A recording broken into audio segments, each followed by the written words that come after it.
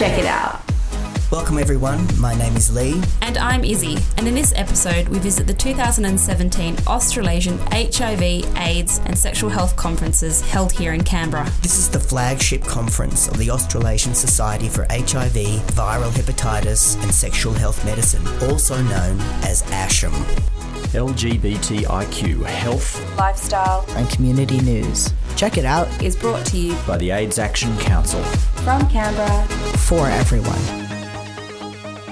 Thousands of people came and went over the week, and we thought we'd take this opportunity to ask the question, given that people may consider the HIV and AIDS epidemic to be coming to an end, what is the continued relevance of a conference like ASHM? We asked Bridget Hare, President of the Australian Federation of AIDS Organisations, AFAO, her thoughts.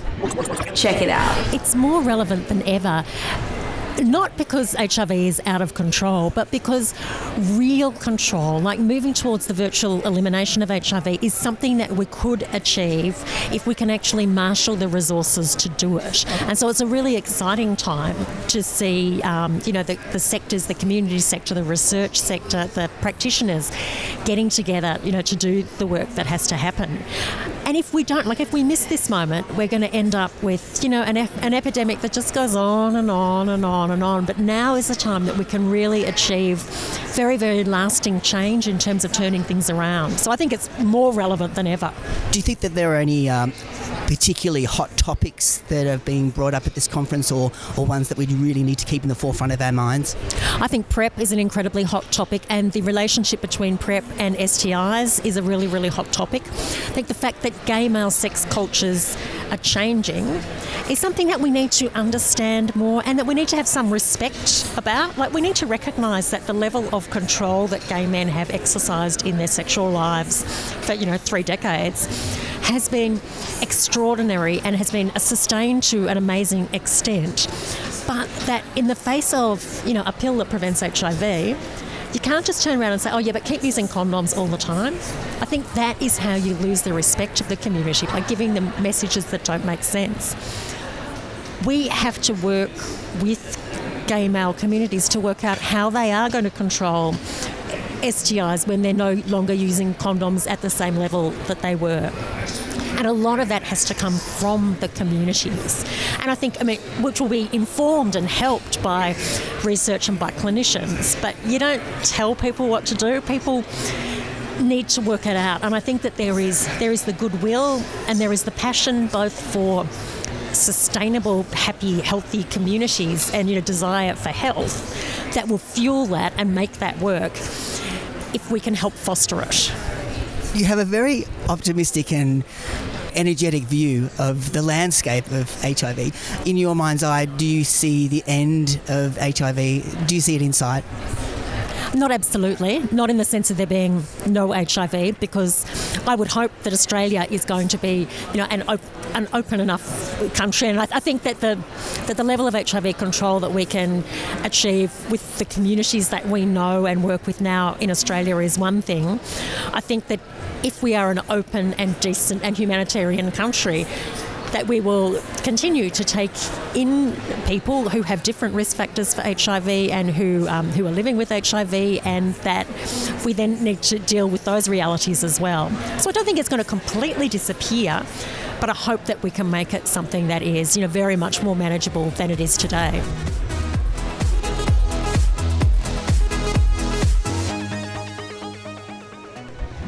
Check it out. Tim Prulich. And where are you from, Tim? I'm a health promotion officer from Living Positive Victoria. So, given that the public perception may arguably be one of, I think we've got this HIV thing contained, is a conference like this still relevant? What are your feelings on that? Yeah, I think those sort of perceptions are formed by the belief that we really know exactly what communities are affected. But, a conference like this actually helps us to realise that the community and people who are affected are much more diverse and broader than what people might think. I just came out of a session about innovations in practice. A few of the papers were talking about how do we understand trans and gender diverse populations and how we capture data about those populations, and it's really revealing that there's actually more people at risk than what we might think. There have been invisible communities in the data. So it's things like that that really make you realise that, HIV and AIDS affects all of us. Fantastic. Tim Krulich, thank you very much.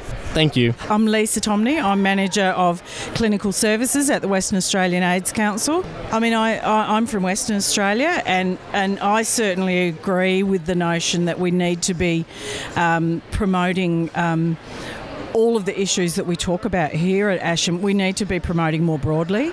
I regularly hear people from broader communities sort of say, well, I don't hear about that anymore. And certainly this year for us in Western Australia, we are having a broader PLHIV visibility campaign to open up that visibility for positive people and break down stigma and discrimination through that. So certainly I think there needs to be broader campaigns. I know that, funding over the 30 years of the epidemic have, made us go population base, but I think we actually do need to be doing some broader promotional work. So what do you think of the hot topics surrounding HIV at present? I was at a very impressive session earlier around Aboriginal Torres Strait Islander sexual health, and I think, there's, as predicted, there's some real concerns there, particularly with outbreaks up in the northern regions right across Australia. So definitely that. I think PrEP, we're about to commence a trial in Western Australia, the trials that have been here in the East Coast. And I think there's been a great focus around trans and gender issues all around. So I actually met you. I didn't meet you. I saw you at the AFAO members meeting earlier this year, and you're doing some amazing things out in Western Australia, and you're going great guns out there. Do you want to talk a little bit about the things that have made you feel good about fighting the good fight in WA? Sure. We've really kind of led the way in WA in regards to HIV and ageing. 50% of people in Western Australia are aged 50 and over, and 20% are 60 and over. So we commenced a pilot project back in 2015 where we worked with Brightwater, who are an aged care facility, quite a large one in WA, and we did training sessions with their staff, and it really highlighted the lack of education and how you don't just educate once, you have to keep going and going. We had people filling out pre-surveys saying that they only had 50% confidence in working with a positive person in their aged care facility. At the end of that 2 hours, we had 100% of people saying that they were really confident to work with any person living with HIV. Well, I seem really lucky to have you, Lisa. It was lovely to meet you. Thank you, Lee.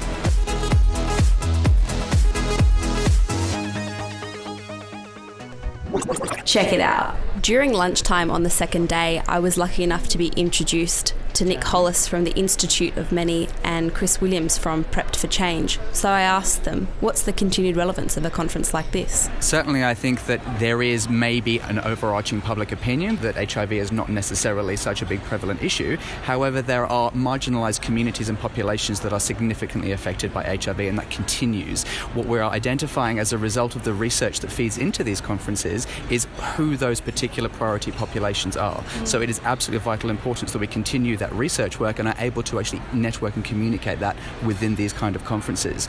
Furthermore, while these conferences may have been born from a legacy of the HIV and AIDS epidemic, what we are understanding is now the intersectionality of where other sexual health factors come into play, so things like STIs. So as a result of that, I think these conferences will play a very important role moving forward in terms of what are the other health concerns that affect these communities. Yeah, and I think that, well, firstly, there are 26,000 people still living with HIV in Australia, and while we may have virtually eliminated AIDS here in Australia, certainly haven't globally. We're talking about a global crisis that takes 1 million lives a year more from AIDS-related causes, so certainly it's not going anywhere internationally. But beyond that, even if tomorrow we came up with a cure for HIV, there are still 26,000 of us who are going to be living long-term with the stigma and recovering from that. So we're talking really long-term, short-term and medium-term around a big thing. Why ASHM is so exciting as well is because it brings together not just community organisers,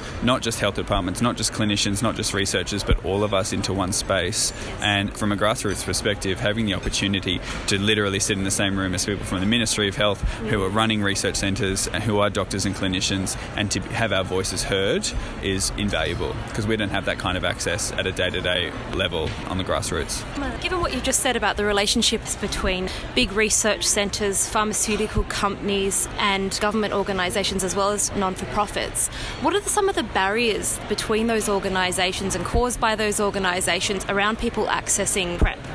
In terms of a lot of the different organisations that are involved, it's making sure we each understand very clearly each other's objectives and roles and limitations. Yep. So it's making sure that we have strong communication between community sector and also then government to understand who's playing what role in this particular situation and what the boundaries of that are. Because ultimately we don't want a situation where community have the opinion or are trying to push government for something that is not necessarily government's role to provide. The biggest access barriers that we've got at the moment is we need PrEP. It's as simple as that. Just get me the PrEP somehow. We have some studies operating in some states and territories, but that is not nationally equitable. We have the Northern Territory being left behind significantly at the moment. And we have some studies that are uncapped in places such as New South Wales, and we have capped studies in states like Victoria, where ultimately we're seeing they're all completely full. And at the moment we have a higher amount of demand for PrEP than we have the ability to provide that to people. And that balance needs to shift. There needs to be a joint operation between all parties involved, whether that is state government, federal government and community organisations are working together. I know a lot of people are importing their own PrEP from overseas. What is the impact of that on being able to run clinical trials? So there's a couple of different use cases as to why somebody might be personally importing PrEP overseas. In a very kind of uncommon situation, somebody might not be comfortable in participating in what they perceive to be a clinical study for privacy reasons, perhaps. So having that opportunity in that vehicle to be able to personally import is super important. Another kind of candidate is going to be somebody who is ineligible to participate in one of the studies. That could be a multitude of reasons. Either they are considered by their GP to not have a high enough risk profile, or they may, for example, be Medicare ineligible, meaning they do not have the same benefits as other Australian residents or citizens. So as a result of that, they're then dependent on being able to personally import.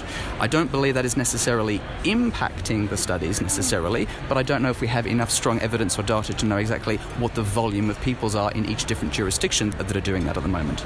That's very interesting, that comment you made that clinicians may consider people to be of a low risk profile, but the understanding they may have of themselves and their own sexual practices indicates that they want to be on PrEP and consider themselves to be of a high risk profile in order to need to take PrEP. Nick, I'd like to ask you a bit more about the Institute for Many. Mm-hmm. What made you want to start an online community? Gosh, well, so I was diagnosed as a person living with HIV in October of 2012. A few weeks later, I was at a Genesis workshop in New South Wales, which is a workshop for newly diagnosed guys. And I met there a gentleman by the name of Jeff Lang. And we were both 3 weeks in. We were both pretty good with it. And we looked around at the room and there were other guys in that space who weren't so good with their diagnosis. Some of them had taken 2 years to get to that workshop alone, and in that time they'd stop having sex, they'd close their life off in a way because of their HIV, and we looked around and realised that we had it pretty good, and if we were feeling that we had it pretty good, that was a privilege, and that having privilege means you've got to pay rent on that privilege. And we asked where to from here, and the answer at that time was, well, this is pretty much it, and kind of just formed Tim, and off we went, and it grew really quickly, so much faster than I thought it would, and we're really honoured now to be the largest gathering space for PL-HIV in Australia. Well, I thank you both for your time today, and I hope you enjoy the rest of the conference.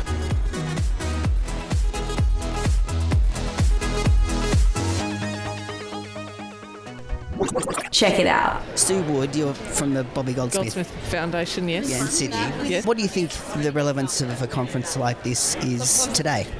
It's still quite relevant.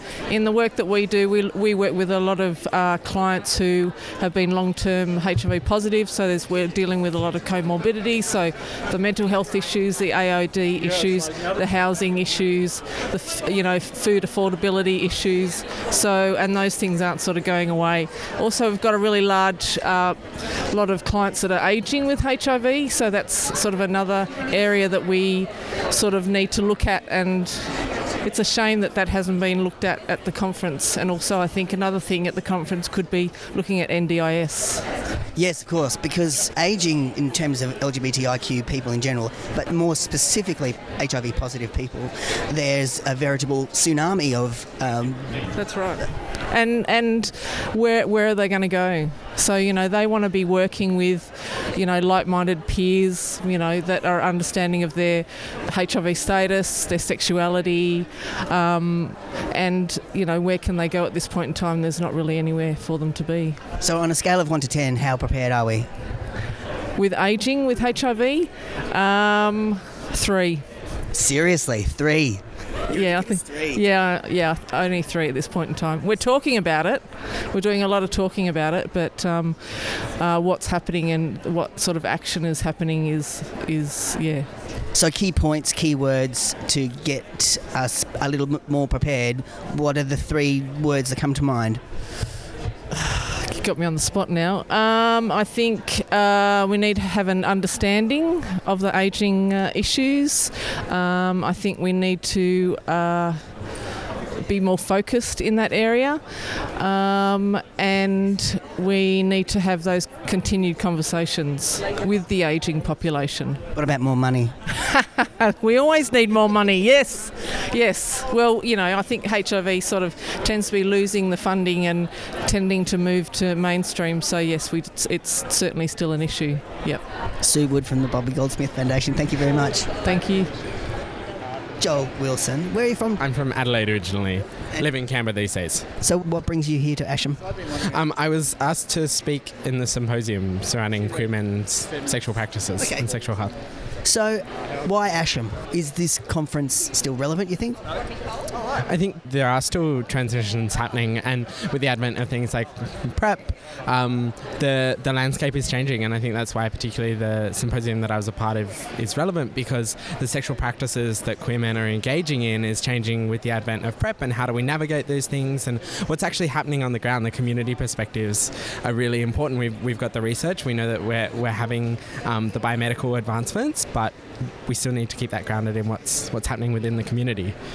Good answer. Particularly with online culture amongst queer men, there's an ability to communicate these things before you've even engaged in a conversation, and then you're looking at who's engaging in condomless sex, and the effects that things like PrEP have had on those rates. And the pleasure potential of younger men has increased because of things like PrEP. You don't have the Grim Reaper in your wardrobe anymore. Yeah, I think the removal of kind of that fear aspect has had a huge impact. And there's a lot in the symposium it was touched on that the understanding of what safe sex means and what condoms mean, and the representation that that condoms have as a negative thing, in fact. And so having PrEP and being able to no longer use condoms is a really liberating experience, and there's no longer that fear that am I going to go and get tested next time and get a diagnosis of being HIV positive. Indeed. Thank you, Joel.